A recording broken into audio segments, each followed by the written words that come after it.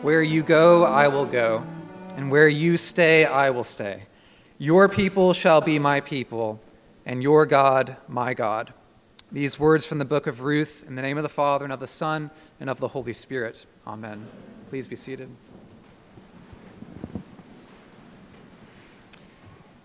In our readings from Scripture this morning, we hear two stories about the faith of foreigners.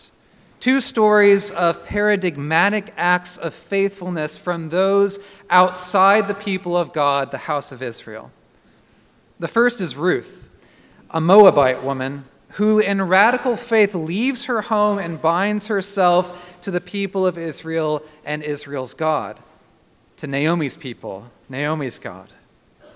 The second is a Samaritan leper, a man belonging to a group of 10 lepers healed by Jesus, and yet the only one who returns to Jesus to give thanks and praise. Was no one found to return and give praise to God except this foreigner, Jesus asks. In both stories, the exemplars of faith are outsiders. Not just outsiders, despised outsiders, enemies even, Moabites and Samaritans, two historic antagonists of Israel, and yet here they are, a Moabite, a Samaritan, one clinging to a suffering Israelite woman, declaring her allegiance to her and the God of Israel, the other clinging to the feet of Jesus, giving thanks and praise. This morning I want to talk about three themes that both these stories share, three threads that unite the stories of faith of these two foreigners. The first is pain, the second is friendship, and the third is worship. Ruth and Naomi know pain. Our reading from the opening chapter of the book of Ruth this morning makes this clear. Naomi and her family, her husband and 2 sons, are forced to leave their home in Bethlehem and migrate to a foreign land because of a severe famine. Bethlehem, whose name means house of bread, is now left without a crumb. And so Naomi's clan seeks a new life in Moab, this strange and foreign land. Now, Israel had, of course, a complicated relationship historically with the Moabites. They were seen to be an ethnic enemy, the descendants of Lot's incestual sin, the source of Israel's temptation to worship other gods, and those banned from the assembly of Israel because of their impurity. Moab is no place for an Israelite. And yet Naomi believes her family has a better chance there than in Bethlehem. Things start off well enough. The 2 boys find spouses and marry, Ruth and Orpah. But not long after entering the land, Naomi's husband dies, leaving her the widow in the care of her 2 sons. And then soon after this, tragedy strikes again. Both sons die, and the widow Naomi now finds herself alone, without any male support and legal protection in this patriarchal world. Now she's socially and economically vulnerable, but she also has 2 traumatized widows under her care. Naomi's house is a precarious, grief-stricken place, and Naomi has some decisions to make in order to secure her survival. She hears the famine in Israel has ended, and so she decides to return to her homeland. Her 2 daughters-in-law have dealt kindly with her, even amidst their own trauma and pain. But she knows there's no future for them in Israel. They're Moabite women, after all. No Israelite man is going to be interested in them. And the best thing for them, she thinks, is remarriage. Stay in Moab, find a new husband, join a new household, begin a new life. So she grants them a blessing to return to their mother's houses. The women weep together, and Naomi turns to part. But one of the daughters-in-law won't let go. She clings to Naomi and pleads to return to Israel with her. Naomi permits this, and the two return to Bethlehem together. In the verses that immediately follow the end of our reading this morning, these describe their entrance into Bethlehem. Their pain is visible. The whole town, it says, was stirred because of them. And the women said, "Is this Naomi?" Naomi responds in grave despair. "Do not call me Naomi," she says, which means pleasant. "Call me Mara," which means bitter. For the Almighty has dealt bitterly with me. I went away full, she says, but the Lord has brought me back empty. Why call me Naomi when the Lord has dealt harshly with me and the Almighty has brought calamity upon me? Naomi knows pain, and so does Ruth, and they aren't hiding it.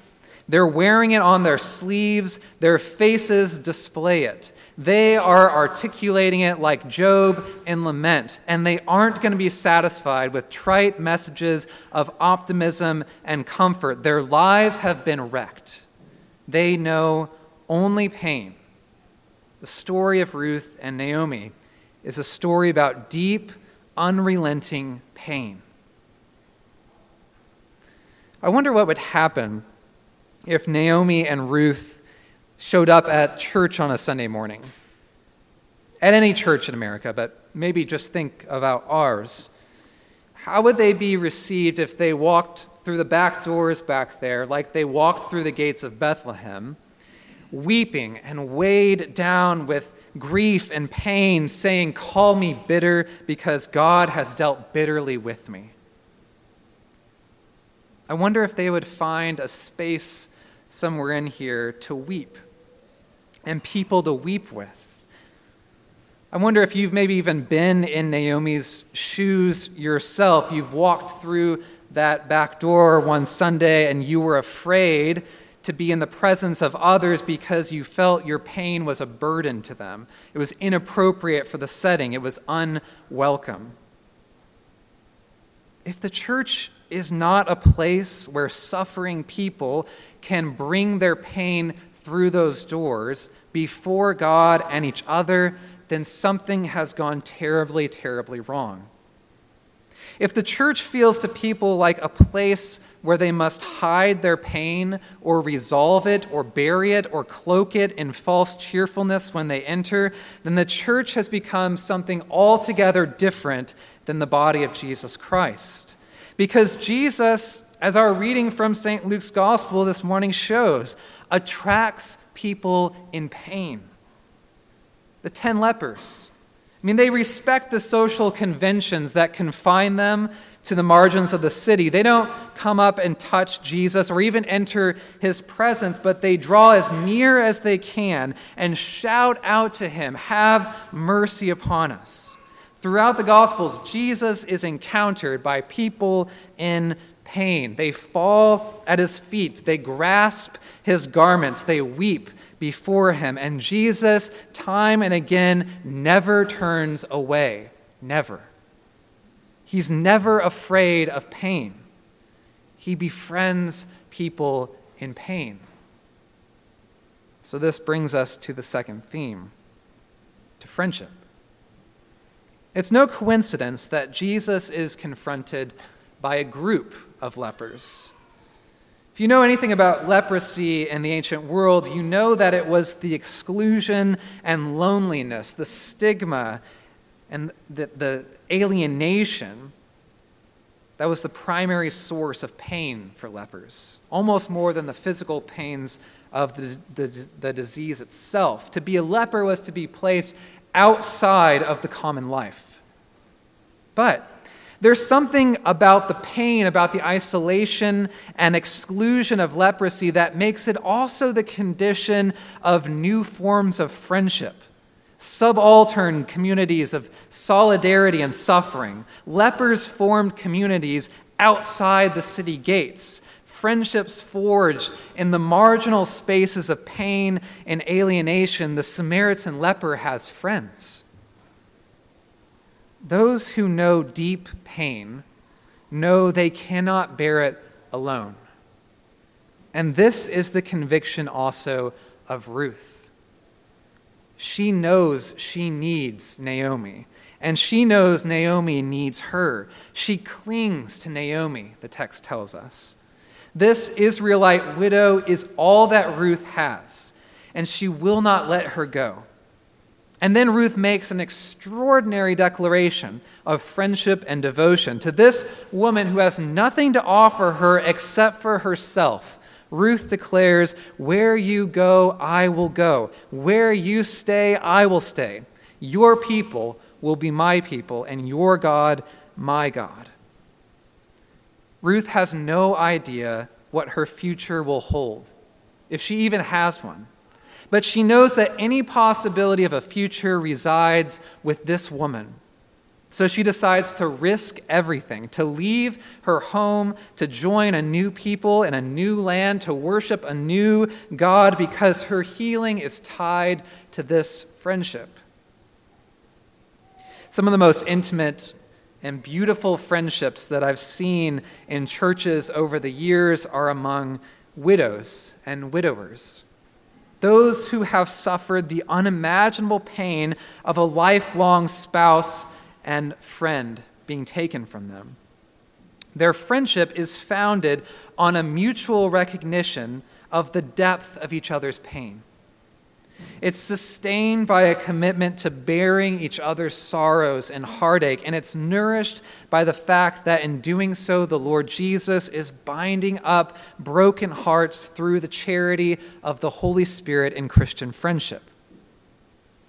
And Ruth acts in that hope, that her redemption, her healing, her salvation lies in binding herself to this Israelite woman, because in her friendship, Ruth sees the face of the God of Israel. She cannot return to her people and her gods, because in Naomi, she sees her future, her hope. Where you go, I will go. Where you stay, I will stay. Your people will be my people, and your God, my God. And that's the crucial moment in the passage. It's by joining herself to Naomi that Ruth is joined to the life of God. It's because of her friendship with Naomi that Ruth finds God, finds her future in God. I love how Ellen Davis puts this just so simply. She says, "Many, perhaps most people, come to God because they know and love someone who knows and loves God." And it's why the story of Ruth so vividly exemplifies for St. Ambrose as well the movement of all Christian conversion. That when we see the image of God in God's people, Ambrose says, we respond with Ruth's words, "Your people are my people, and your God is my God." This is Christian conversion.